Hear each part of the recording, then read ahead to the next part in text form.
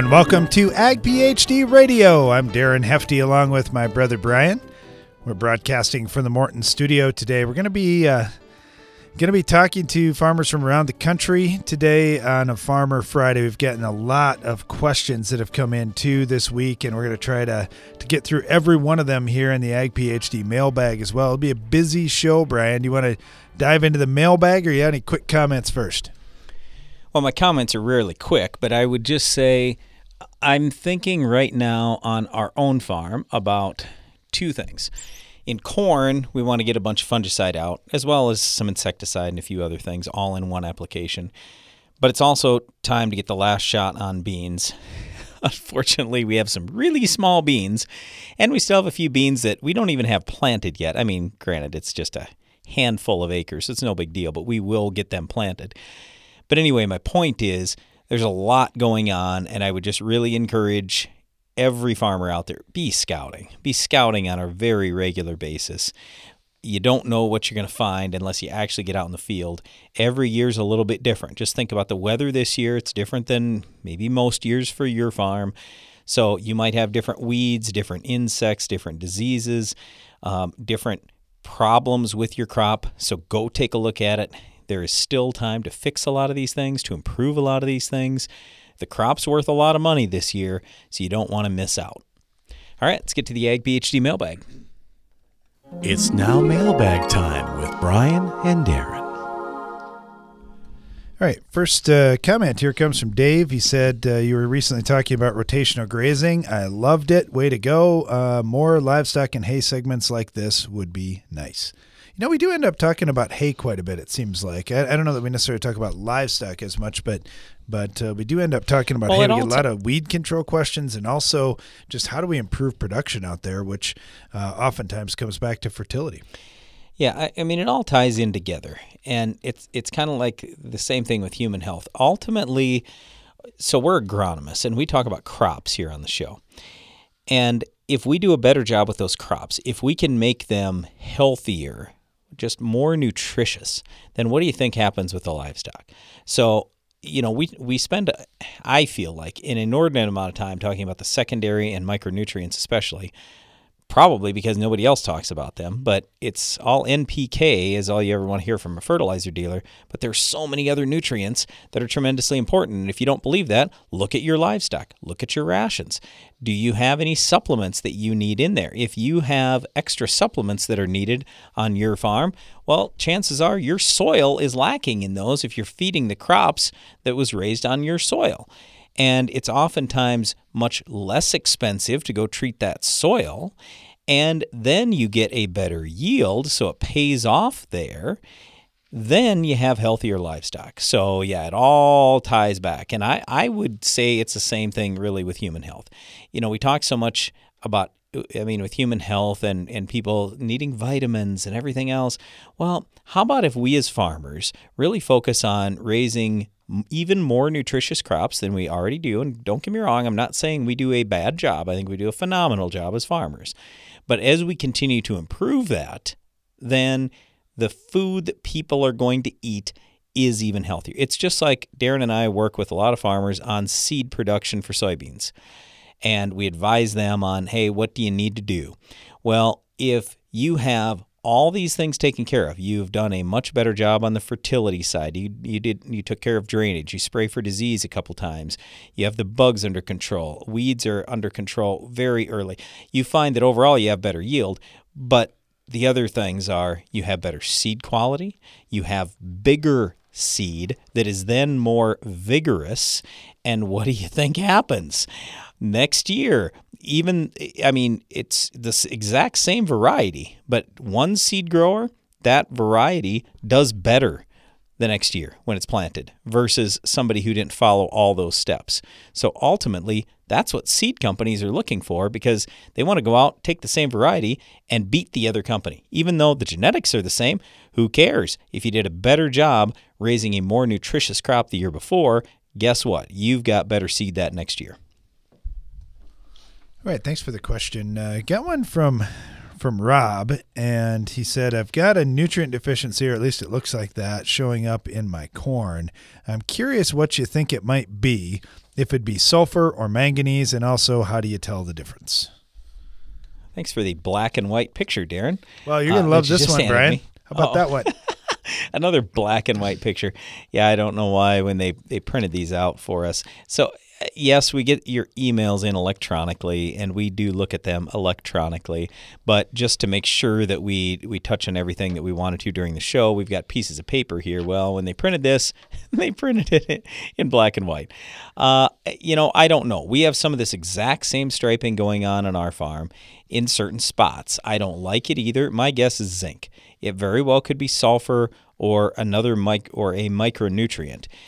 The thing is, when you see yellowing on the upper leaves of the plant, it is a non-mobile nutrient in the plant. So in other words, the lower in the plant, it might have enough sulfur or boron or zinc, but as the plant grows, since that nutrient is non-mobile, it can't move to the upper leaves.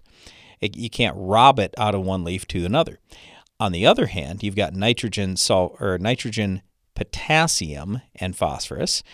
And with those nutrients, they are mobile in the plant. So that's why you see yellowing on the lower leaves of the plant when you have nitrogen or potassium deficiencies, and purpling on the lower leaves of the plant when you have phosphorus. Because if the plant runs short on any of those three nutrients, it does rob it from the lower leaves, brings it to the new growth. So anyway, I know we're looking at a sulfur or micronutrient deficiency here. Yeah, I'm not exactly sure which one. I would do some plant tissue analysis to figure that out. And the best way to do that is take some of the plants with the leaves like that versus some of the plants that have nice green coloring and just compare those two. But I'm guessing it's zinc, could be sulfur though.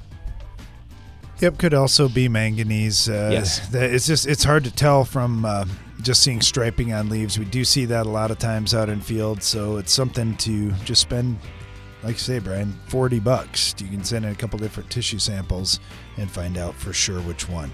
Maybe it's both. Who knows? We're going to get back to more of your calls and questions right after this. Stay tuned. Ideal for herbicide applications, the Ultra Low Drifts large air-inducted droplets were designed to eliminate driftable fines without sacrificing coverage. Its thick three-dimensional pattern creates multiple angles for the spray to cover the target. Hypro, helping you spray better.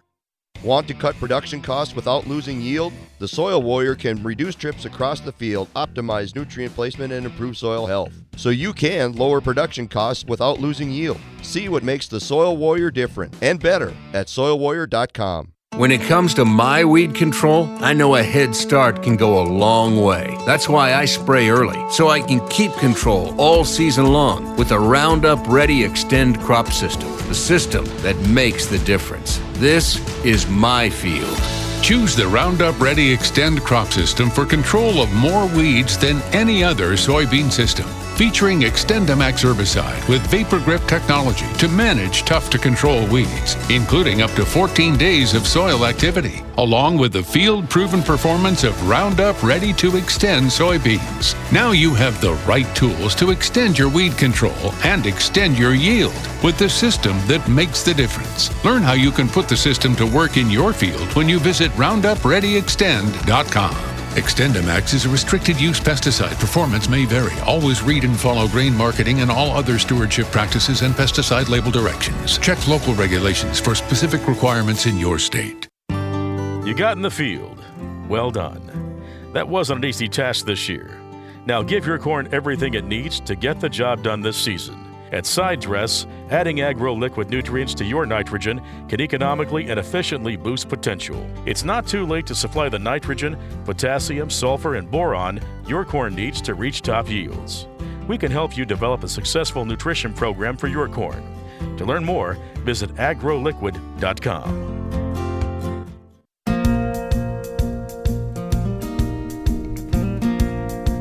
Welcome back. You're listening to Ag PhD Radio. We're broadcasting from the Morton studio today, and it's going to be an interesting day. We're going to be busy because we've got a lot of questions that have come into the Ag PhD mailbag. But of course, if you've got a question, you can send one into radio@agphd.com, and we'll give you our agronomic advice. Also, if you call like Luke has done in North Central Oklahoma, we'll get right to it. So, Luke, how are you doing today? I'm well, and yourself? Pretty good, pretty good. So are you at a point where you're harvesting wheat and putting in some soybeans, or where are you at on your farm? Well, right now we're watching it rain, but we're down to cutting mud holes and and planting beans. We're about halfway done with getting beans in the ground. So the rain's welcome on some of the drier ground, but we're still fighting some mud on some sand ground. So yeah, it's been the story of 2019, hasn't it? Just been a challenge getting stuff in at times here. So these beans that are going back in, what do you plant? Are you planting group 4s, or what do you plant at this time of year? Well, we typically go early 4s to mid 4s, but I'm pretty stoked about the enlist beans this year. I talked with Glenn Hers on some E beans, and so we're going to run some on some farms. We definitely got palmer issues where we can run a good start rate of ester and amine on it, ahead of time to get everything cleaned up. So seems like the D products work better than the dicamba products on the pigweeds. So yeah, it's interesting. As we travel around the country, we hear some areas guys are excited about one technology, other areas guys are excited about the different one. And what matters to me is we have options. I'm just excited that now we have more tools in the tool belt, because you think about double crop beans. Palmer pigweed's going to be pretty tough to fight because we're right in the middle of the summer here, and that stuff's growing so fast. You got to have some residual options out there, and you got to be able to kill the ones that are up. So anyway, yeah, excited that you're doing that. How's the wheat running? Has the wheat been good? Yeah, the wheat behind double crop beans last year is not great. Anywhere from mid-20s to mid-40s, depending upon how good a stand we got. But the wheat that was full season, or that was fallow the year before, it's been anywhere from 60 to 90. So for our climate, that's a pretty fair crop. So yeah, it's well, okay. So when you look at those differences, what do you see? What was the big thing that made the yield jump? Well, a lot of it was the planting time, and I've been trying to watch those guys down in New Zealand and the high yield wheat guys, and they all the time talk about timing, not necessarily the population, but I mean that does play a factor. But most of our wheat that is low yielding like that was planted the 1st of December, last November, because bean harvest extended out. But the guys that got the wheat in prior to the rains there, the first part of October, towards the end of September, the ideal planting time, that's where you're seeing the 80 to 90 bushel bump. And some of it, I think we had a lot that we were short in fertility on, just, it didn't mineralize, it didn't have time, and didn't have a high enough level out there to carry a big wheat crop, running to a year like that. So yeah, absolutely. Well, 2 months of difference in planting sure makes a difference. We're seeing that too with a lot of the crops going in this year where guys have been delayed with moisture. The conditions at planting have made such a difference too. Just sometimes there's little windows that we see, oh boy, if you did anything this particular week, it was a disaster. But if you just waited till the next week, it was much better. But how do you know? You just don't know. So you just play the odds. Like you're talking about, you got wet holes that you're trying to get out yet. Getting some crop planted back into those spots might be a challenge too. Well, but on the other end of that, in the past, we haven't used like the Dominance 2 that's in the Hefty Complete. And this year, we're going on those E-beans with the Hefty Complete. And we've seen when we use that fungicide treatment in those wet areas, it seems like we have we go from like a 25 to 30% germ rate to almost a 90%. It's insane how much difference that changes just by having that fungicide on there to protect the seed in those wet conditions. Well, you're sure right. The seed treatment has paid big dividends this year, no doubt about that. Well, hey, it's been great talking to you, Luke. Good luck here. Hopefully, well, I don't know. I hate to say hopefully it dries up for you, but it's July. I'm happy you're getting some moisture, so you'll at least get a good crop. That's the thing. From the end of April till the first or the middle of June, we had 24 inches of rain. We had all of our annual rainfall in less than 60 days, so it was pretty crazy. Wow. Oh, boy. Yep. Well, hopefully get good growing conditions from here on out. Thanks a lot, Luke. Really appreciate talking to you. All right. Take care. Let's head over to Tennessee. We've got Eddie with us right now. Eddie, how's it going over there? Oh, pretty good. You guys catching this rain too, or is it not over there yet? We've been getting rains off and on, afternoon thunderstorms. Sometimes I think it's Friday afternoon we got 2.5 inches in a matter of about an hour. So Wow. Those are not too beneficial, but they do kind of with corn in the roast near stage. It'll probably use a good bit of it at that stage anyway. Oh, that's for sure. And I was just thinking, because you guys no-till, right? You've been no-tilling for a long time. Is this one of the reasons you do that, is just to be able to withstand it when you get those big rains?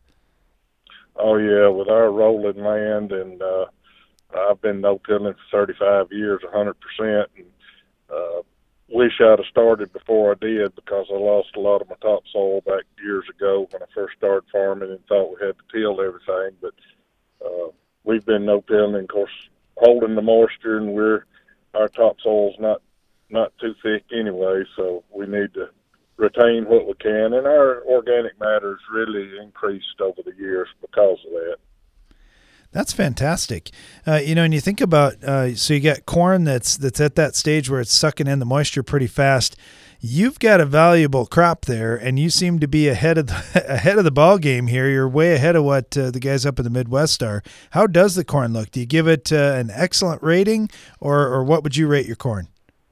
Yeah, excellent, absolutely, because we was kind of like everybody else, but not to the extreme y'all were. We planted our first corn on April 3rd, and then it set into raining, and didn't get back in the field till the 24th, and finished up on the 28th, and that corn is silking and tasseling now also. So it's really looking good right now, and we're calling for possibility of rain for the next 5 days off and on. So it'll use it.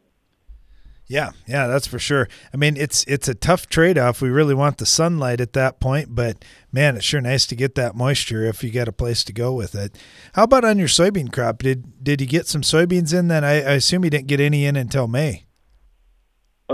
Didn't. We were, of course, finished up corn, jumped on beans. We planted, I think it's May 8th. We got started and got some planted, and then it went to raining, and just not the extreme y'all went to, but just kept things wet, and finally dried up enough on the 18th that we was borderline too heavy, but we went to planting and started planting on the 18th of May and planted till the 26th of May, and it was 95 degrees and the wind blowing those days, and we lost our moisture, and I quit planting on the 26th. And waited for another rain because, and it was a good thing I did. But we had hay to cut, so we went to cutting hay. We wasn't without a job, so we went to cutting hay and got that cut and rolled, and then got a pretty good rain and finished up bean planting on the 13th of June. Okay. Yeah. I know that's one of the things on the farm too. We were never without a job.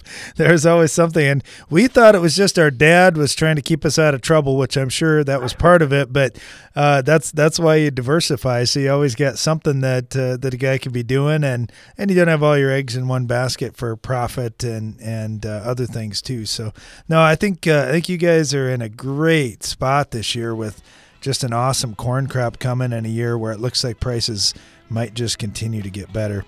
Well, hey, Eddie, it's been great talking to you. Good luck. Hopefully that crop finishes out as well as it started. I hope so. And I got one other thing that I might ought to whisper, but to pleasantly surprise, of course, I was geared up for some spraying. Ooh, Ed, we're right up against a commercial here. Hang on. We'll catch you right after this. Stay tuned.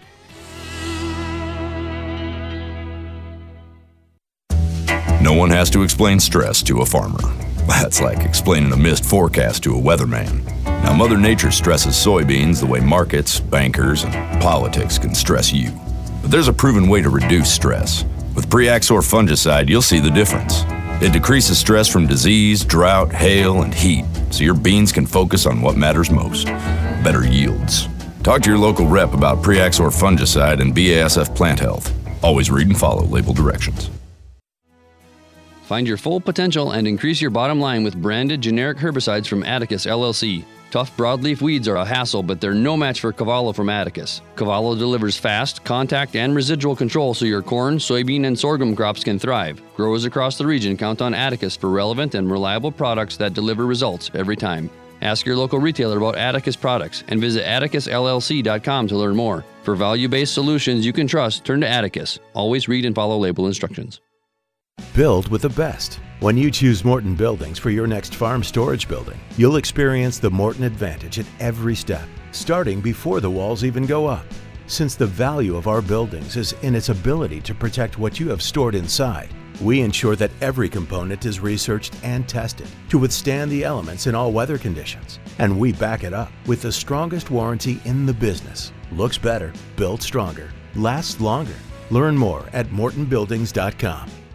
Want to cut production costs without losing yield? Brian Ryberg from Buffalo Lake, Minnesota has done just that. Here's his story. We began using a Soil Warrior on our farm the fall of 2014.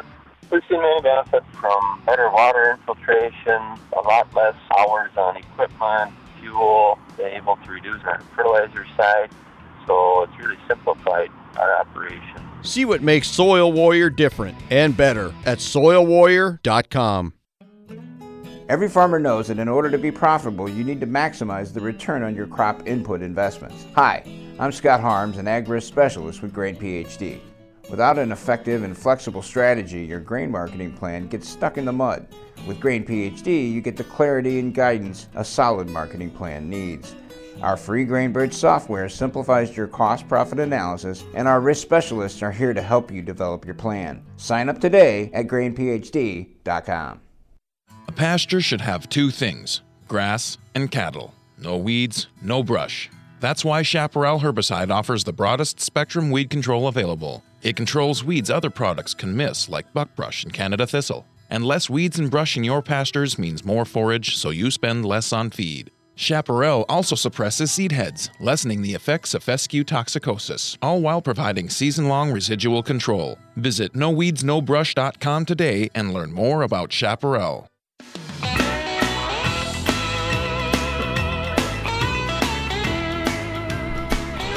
Back, you're listening to Ag PhD Radio. We're broadcasting from the Morton studio today, and just before the break, we were talking to Eddie down in Tennessee, and Eddie had one more thing to say, and I ran into a commercial break there. Sorry about that, Eddie, but thanks for holding on. All right, thank you, Darren. I was just saying that I was pleasantly surprised after, of course, all of our early beans we've done sprayed and laid them by, and they're canopied over, and I was geared up and expecting to have to spray some dicamba on some because of Palmer, but for some reason I didn't have any this year. Now I guess my pre's really worked well. Well, you can start praying for our farm too, then, Eddie. Yeah.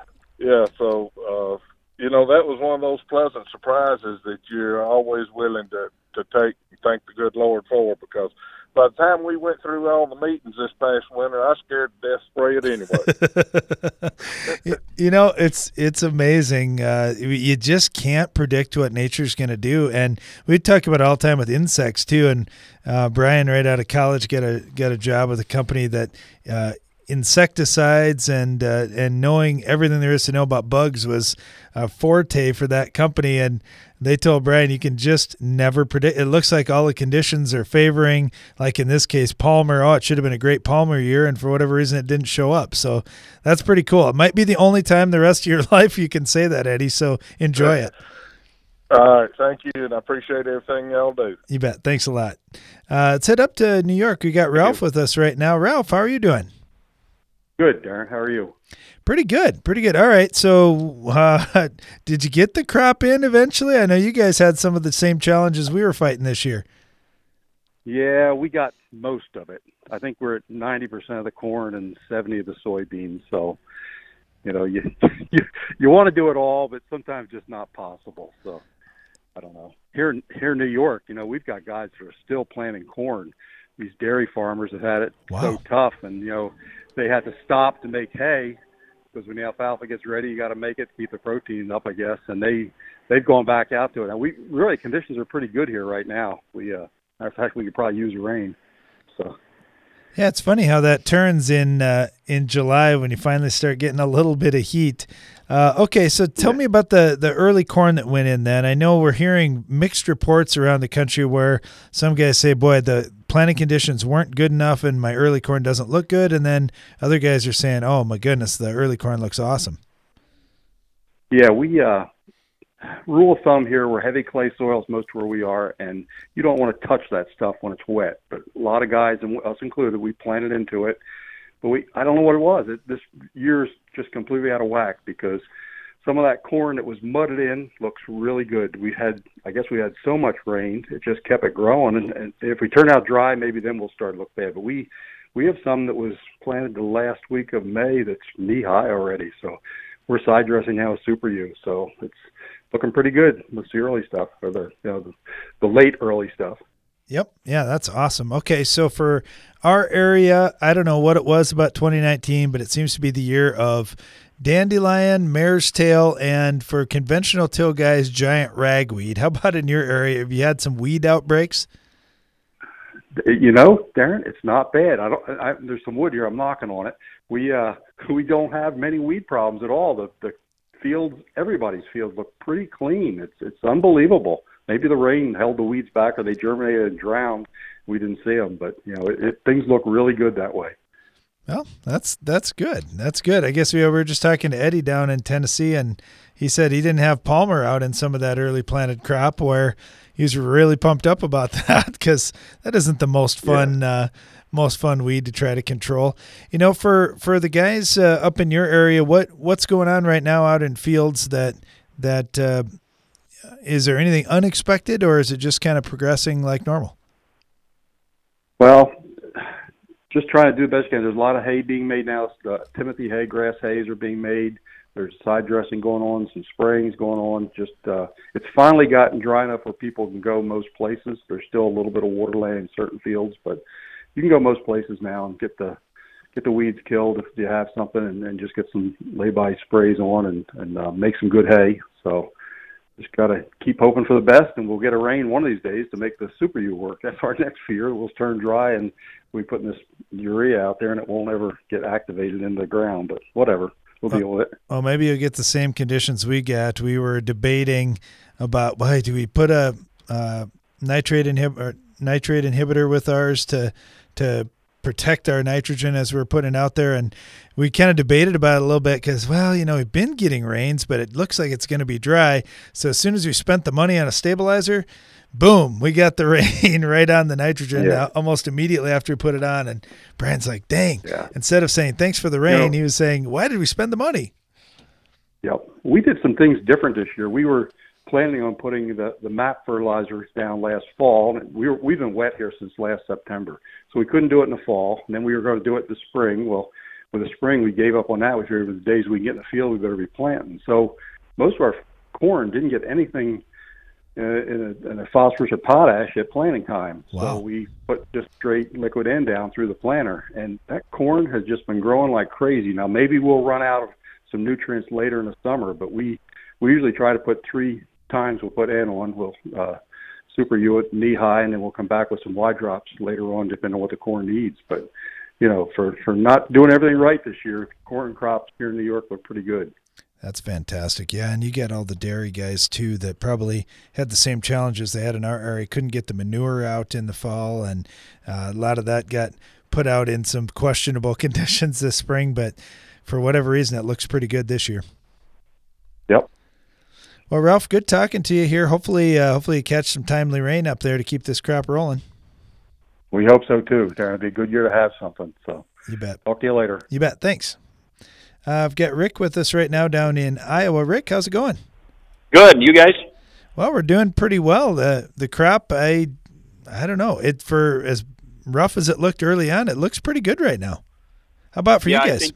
We've camouflaged a lot of the bad spots. That's exactly right. The crop's gotten big enough along the road to hide some of those drown-out spots out there. You just don't want to look too close to corn. The beans, unfortunately, we can still see the spots in, but you get selective vision when you're going by your field. So yeah, that's for sure. Is it just the pockets in the fields, or is it a general overall poor stand? We have everything. We have corn that's 3-4 leaves from tassel to stuff that isn't going to make knee high by the 4th of July.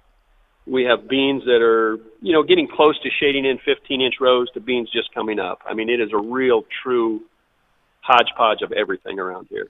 Wow. Well, one thing for sure, harvest will be spread out a little bit. So I guess maybe there'll be a positive at the end of this, but we definitely need some heat to get there. Did you shorten up maturities a lot, or did you kind of stick with your first plan? We got the corn planted. Personally, we got the corn planted well. We were done in April, so that was no problem. Awesome. The beans scattered out over a 6-week period. So, you'd plant for half a day and you'd get rained out. You'd plant for 3 or 4 hours, and it was just miserable.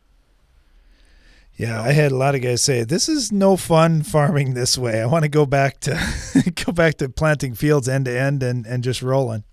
Yeah.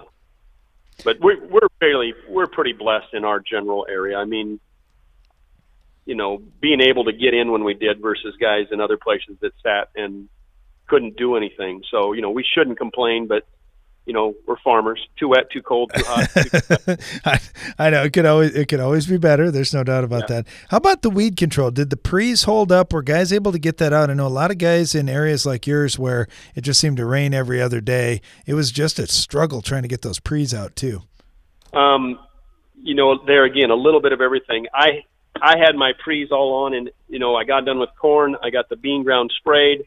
I just didn't get it planted for 6 weeks. So spraying beans post this year, mine are all Liberty or GT27s. It's been a real, I've sprayed parts of fields where the weed pressure, you've got water hemp out there that are getting a foot tall and the beans that are 3 inches tall. So it's kind of, it's kind of all over the place. Yeah, it's going to be an interesting year all the way through. That's for sure. Well, Rick, thank you so much. Really appreciate talking to you here, and good luck the rest of the way. All right, thanks, guys. Yeah, a lot of interesting looking crops out there. That's for sure. We'll get back talking about more agronomic things that are happening in the fields today. Right after this.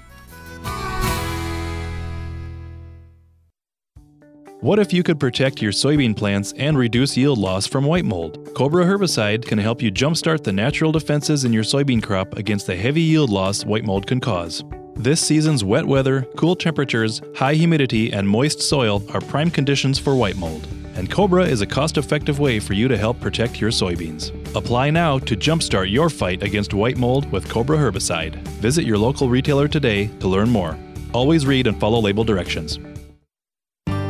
You got in the field. Well done. That wasn't an easy task this year. Now give your corn everything it needs to get the job done this season. At Side Dress, adding Agro Liquid nutrients to your nitrogen can economically and efficiently boost potential. It's not too late to supply the nitrogen, potassium, sulfur, and boron your corn needs to reach top yields. We can help you develop a successful nutrition program for your corn. To learn more, visit agroliquid.com. Your independent spirit is more rewarding than ever before. Unlike incentive programs that require growers to purchase a particular seed brand or to bundle certain products, the FMC Freedom Pass program rewards you for making the best choices for your fields. You decide what's best for your operation, from pre-plant to harvest. Your retailer and FMC take care of the rest. It's really that simple. The exclusive agronomic rewards, performance assurances, application innovations, and product financing of the FMC Freedom Pass program make it easier to protect your crops and cash flow. That's what we mean when we say we give you more freedom in the field. You'll experience more control and confidence, too. Generics and imitators can't promise that. Visit your authorized FMC retailer or FMCFreedomPass.com to calculate your potential financial incentive and learn more.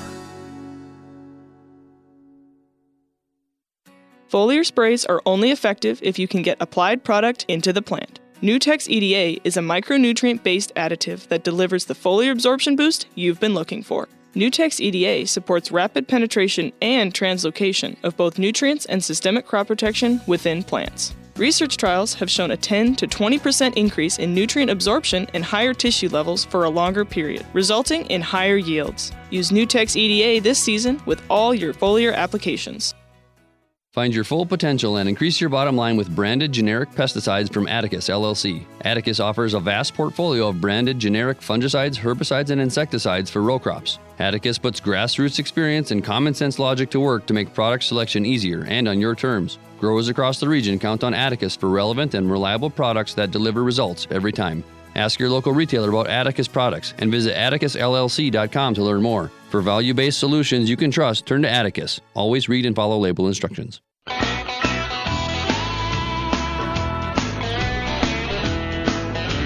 Welcome back. You're listening to Ag PhD Radio. We're broadcasting from the Morton studio today, and we're going to dive back into the Ag PhD mailbag here. John from near Pittsburgh, Pennsylvania, sent a picture. And first of all, picture's awesome. This is his nephew, Brian, walking out in some of the oat fields with him. That is some pretty tall oats out there. That's pretty fantastic looking. John said, I just wanted to drop you a line. First of all, I want to say thanks. I put in some oats so I'd have time in August and September to do some much-needed field improvements out there. That's awesome.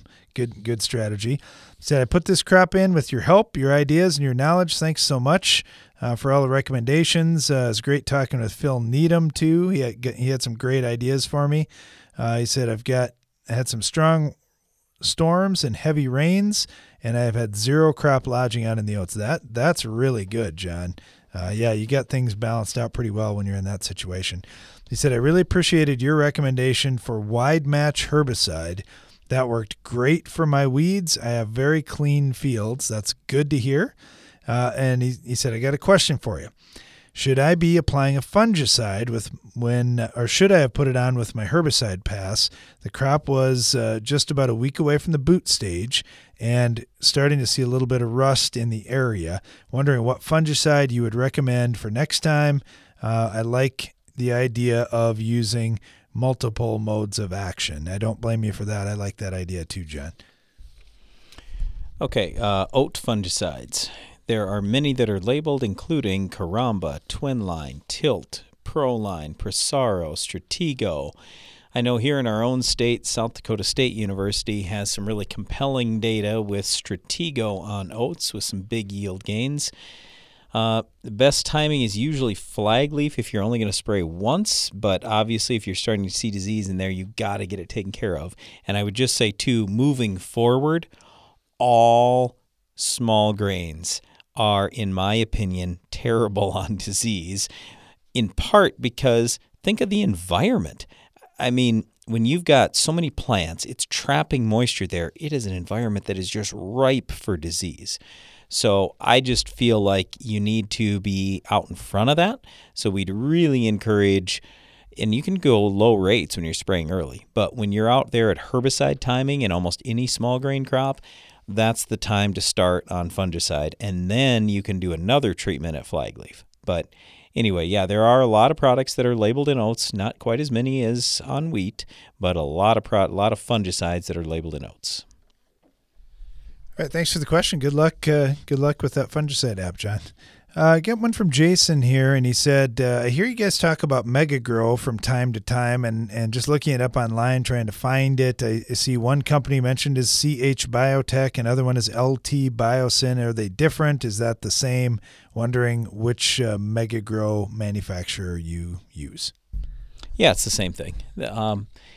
The guy that developed Megagrow, he's one of the leading people in the entire world when it comes to plant growth hormones. Denny Ng is his name. He's an interesting character. Darren's been to his place over in Taiwan.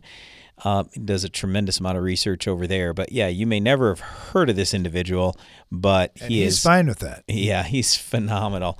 But anyway, he's got a number of different companies, so there might be multiple names on that, or it's changed over the years. But anyway, this Megagrow is a combination of IBA and cytokinin, and it is the only patented safener for Roundup on Roundup Ready crops. So if you've seen that yellow flash in Roundup Ready crops before, which if you've sprayed Roundup on Roundup Ready crops, I know you have, but MegaGrow will help reduce that issue. Once we started using MegaGrow, yellow flash went away, and that obviously translated to yield. Hey, thanks for the question, Jason. Get one from Jake, and he said, I'm in Illinois, and in East Central Illinois. He said, we're already seeing Japanese beetles, and we've got some questions. I'm wondering if farmers should be more concerned than a normal year. He said, normally we don't see Japanese beetles attacking the smaller beans. They go into larger ones, which have tons of leaves. Not a huge deal until the population gets big. But with these smaller beans, will the beetles do more damage on them? I'm wondering what your thought of that is. And also, with this timeline that they're hitting us now, we're going to have corn silking, and that's very concerning with me too. Yep. And then finally, if we're out doing something for them, should we also be considering fungicides? It's been wet and cool. Now it's turned hot, humid, and wet.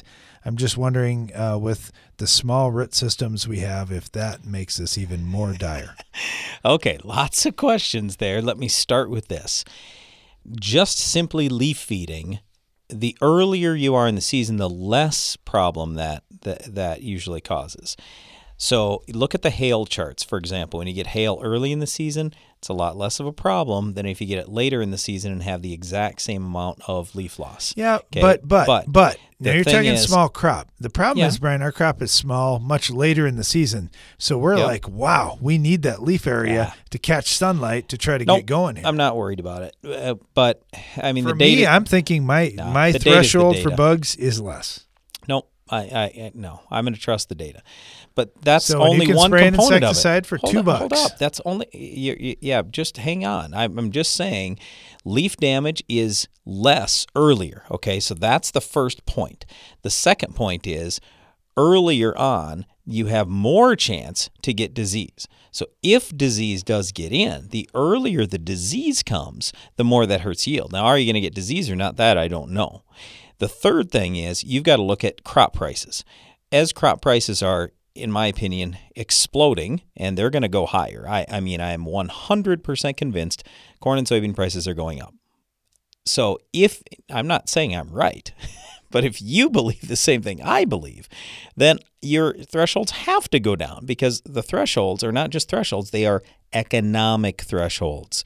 So when we have dirt cheap insecticide prices, to Darren's point, $2, okay, if it's going to cost you $2 for the insecticide, then yes, obviously, I don't have a lot invested there, and now my crop's worth a lot more, so it's going to take fewer bugs for me to justify treatment. The other two factors that can get thrown in here is, number one, do you have any other bugs out there? Because that's going to lower the threshold even more. And then two, can you and should you put other things in there? So on our farm, we're going to be going out spraying fungicide here soon, like in just the next few days on corn. Okay, if I'm already out there spraying, then in effect, my threshold goes down because, well, I had to figure $2 for the insecticide. I also had to figure the cost of my trip before. Well, I'm already out there spraying fungicide, so I have zero cost for the trip toward the insecticide. You see what I mean? All my cost is on the fungicide. I can totally justify that. Everything's good. So I just simply look at, do I have enough bugs to justify a $2 insecticide treatment? It doesn't take very many. So am I spraying? Odds are pretty high I am if I'm seeing quite a few Japanese beetles. Then when you get to soybeans, I mean, it's a little early for me to spray fungicide right now. Just depends if I'm worried about white mold or if I'm not. If I was trying to get by with one shot of fungicide, I like spraying at R2 or R3. So full flower to first pod. But if I'm worried about white mold and some of the very early diseases, then yeah, I'm probably spraying fungicide too. The other things that I'm throwing in there on our farm, we're going to spray some foliar fertilizer. We are also going to throw in, we're trying a couple different biologicals, just experimenting on some of the acres, but we wanted to get that out anyway, so that's going in there. On the soybean end of things, you could spray a herbicide as well. It might just be volunteer corn, might just be Roundup, but it could be something else too. So I'm just trying to say you can combine several different things here, cuts your costs down, when you start figuring out on the trip end of things, and you can justify that treatment a lot easier. But yes, I'm very concerned about Japanese beetles, and to specifically answer the question, my threshold's going to be lower this year But the reason why isn't necessarily about the late planting or the timing or anything else. My reason why is because the crop is worth more, and I believe it's going to be worth a lot more. All right. Well, thanks for the questions, Jake. We really appreciate that. And yeah, you got to be thinking about that each year, how it's different. And I loved that Jake kind of framed things up that way too of, hey, this year is different. Because too often we get stuck in this rut of, well, here's how I always do it. And we do need to consider, conditions have been a little bit different here. I need to think about this independently from what I normally would. Get back to more of your questions right after this. Stay tuned.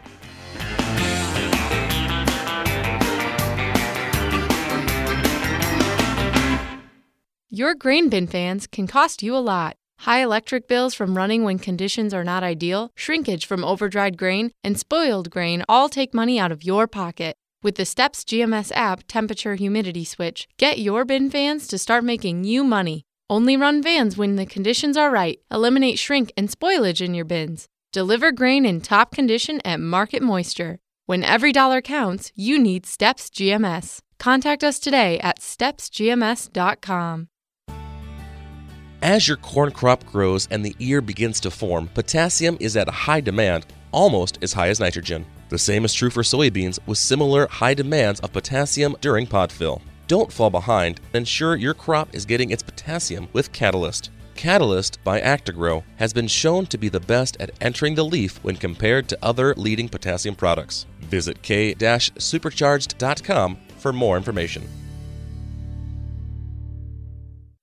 You need a powerful herbicide to fight the war on weeds. Bellum is Rotam North America's mesotrione herbicide, and it fights against the annual broadleaf weeds attacking your cornfields. Winning this battle means higher yields, lower cost to you, and maximized profitability. For long-lasting and residual weed control, check out Evinco, Vilify, and our newest mix, Rixa. For application, flexibility, and season-long control, that's Evinco, Vilify, and Rixa, powered by Bellum. For more information, visit bellumherbicide.com. That's BELLUM herbicide.com.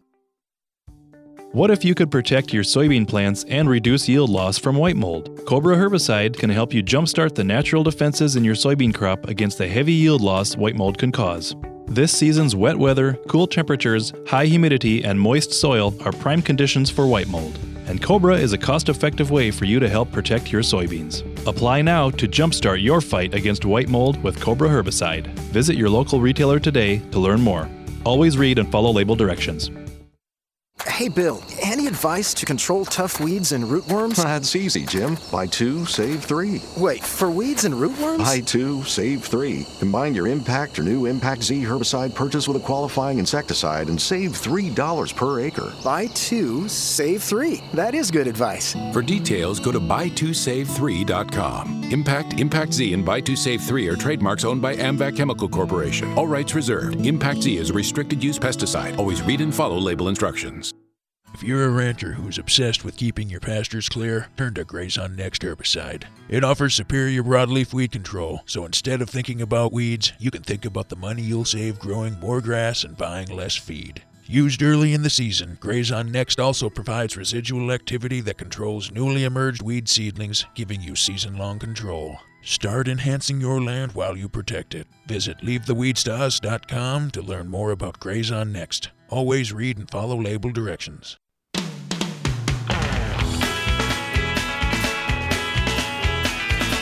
Welcome back. You're listening to Ag PhD Radio.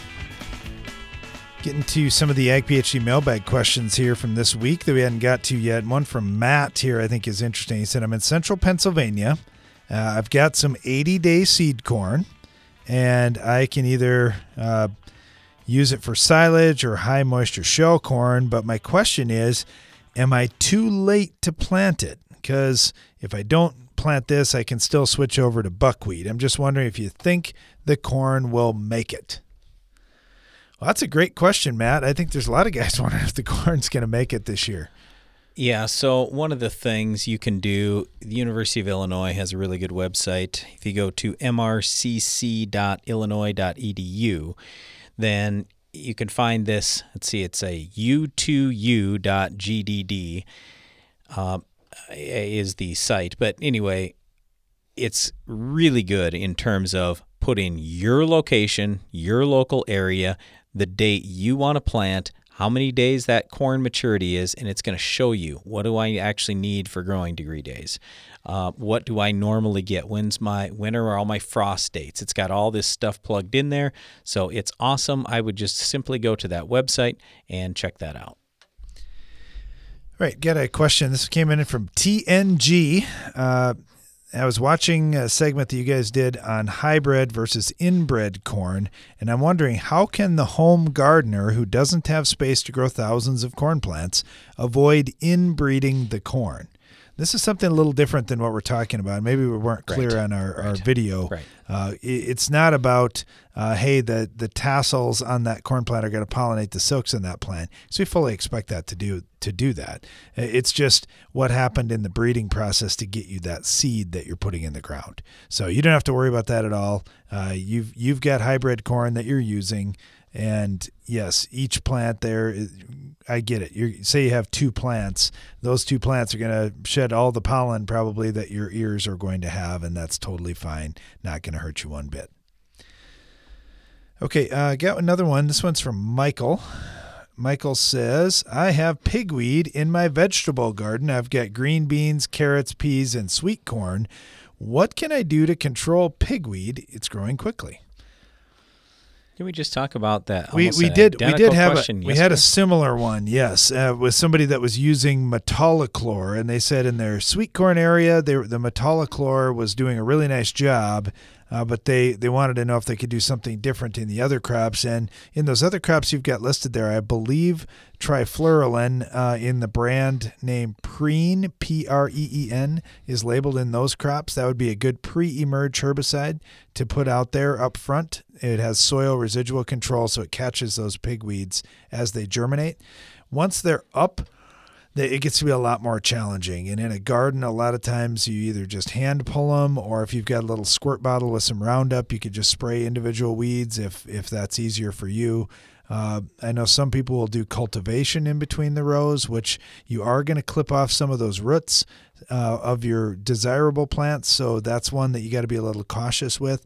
The other thing that we see a lot of people doing is using mulch or putting plastic down in between the rows so those weeds don't get any sunlight and you kind of choke them out that way. So there's a few different things that you could do.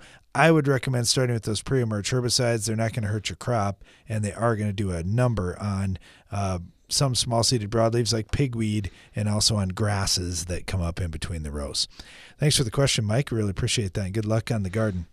Got one from HH. We were talking about foliar fertilizer recently on television, and he's wondering, why do you want the water pH down to 5 to 6? Is the absorption better? I haven't heard this before. This is interesting. I'm just curious what more info you could share. Go ahead. Okay. This is one of the things that, as we look at different products that you're putting out there on your crop, whether it's a herbicide or a fungicide or foliar fertilizer, like your question, what water pH is going to work well? Now, I know, like with many of the herbicides and chemistry type solutions, that they're calling for a lower water pH in many cases because they're trying to avoid a chemical tie-up with hard water ions and different things that are in your water. With some products, they want a higher pH. So they don't want you putting in ammonium sulfate or something like that. They want the water pH to stay higher because otherwise in acids, they will tie up. So it depends on which products you're putting out there. What we've seen with plant nutrients, if you're putting foliar feeding out there, as you go down the plant and just test the pH as you're moving down the plant. So if you've got a pH tester, you could take parts of the plant and move on down. We see a lower pH as we move down the plant. And the idea behind having a lower pH with nutrients is we're trying to get into that plant. So we want to be a similar pH to what the plant is at that area, and it's generally more easily taken in. And what we've seen with tissue testing is if we're doing something to adjust that pH down, because our natural water pH in our area out of our well is 8. Well, if we go out with that 8 pH, we have not the greatest results. If we acidify that water and get it down into the 5 to 6 range, all of a sudden we're getting more uptake, we're seeing more nutrients show up on our plant tissue tests, and we're getting better response. So that's why we've been doing that and comparing notes with farmers literally around the world. The guys that are really watching that pH would I would say in most cases tell you if you're putting a foliar fertilizer out there, get down into that 5 to 6 range. The other thing that we're seeing a lot, which isn't part of your question, but I want to add this on, is if you're spraying any of the beneficial microbes or biological or natural type products, if you're putting a fungus or a bacteria or something like that in with that solution, then you want to watch out for chlorine. And we see a lot of farmers using either city water or rural water systems that have been chlorinated. And you need to put something in there to negate that chlorine. Otherwise, the chlorine is going to do its job. It's going to kill microbes. And if you're using chlorinated water, anytime you're putting microbes out there, wow, the clock is ticking, and the longer that water takes before it gets applied, even if it's an hour, you're going to lose a lot of your microbes. So just want to watch out for that as well. Thanks for the question. We appreciate that. Got one from Scott here. He said, I'm in South Central Texas, and really enjoying your show. I'm new to farming, but I'm working to bring a dormant field back into production. My problem is I want to be planting improved grasses for hay and grazing, but I've got a lot of Johnson grass out there. What do you know about Johnson grass? How do you control the stuff? And how do I move forward with a successful hay and grazing crop? Hey, Scott, thank you so much. Really appreciate the question. Yeah, Johnson grass is one, fortunately, where we farm, we don't have to fight. And I'm sure glad of that, because everybody that talks about it says this one is a major, major issue, robbing yield and spreading quickly. Brian, where do you start with Johnson grass? If you don't have that crop planted, then you could go out and kill the Johnson grass with a non-selective herbicide. If Roundup is still effective, great. If not, you could use Gramoxone or maybe Liberty, something like that. That's a non-selective herbicide to try and take it out. Well, yeah, but I mean, Gramoxone isn't going to do a very good job. All it's going to do is burn it to the ground. Growth. Yeah, right. So that didn't really control it at all. It makes it look better for a couple of weeks, but that's about it. So, I mean, here's the thing. He said in pastures, right? Hay and grazing. Yep. Yeah. So why don't you just graze the Johnson grass? Do I want you to do that? Not really. But could you do that? Yes, you could. So it's not something where you have to get rid of it, but I mean that is something that some people will do. Okay, now if we want to talk about herbicides, there's Pastora out there, Plateau, Outrider. I mean, there are some options. So you just have to take a look at that. Depending on what kind of desirable grass you wanted to plant in there. Exactly. And so you do have some herbicide options. The other thing is just cultural practices. Don't graze it down too low, because if you do, then Johnson grass really takes over. So use rotational grazing to just let the livestock graze part of the pasture at a time. The other thing with haying is you want to really watch fertility. So you want to make sure you've got plenty of fertility that crop needs. Do soil sampling. We'd recommend grid soil sampling. And then do some plant tissue analysis too, just to see, hey, am I getting nutrients into that crop? Because if you are, you're going to have thick, lush growth, and that's going to choke out weeds as well. So you can try to attack it on a number of different fronts. And honestly, with Johnson grass, that's exactly what I do. I'd use herbicides, I'd use fertility, and I would plan my grazing and haying to allow for maximum grass growth to compete against that Johnson grass.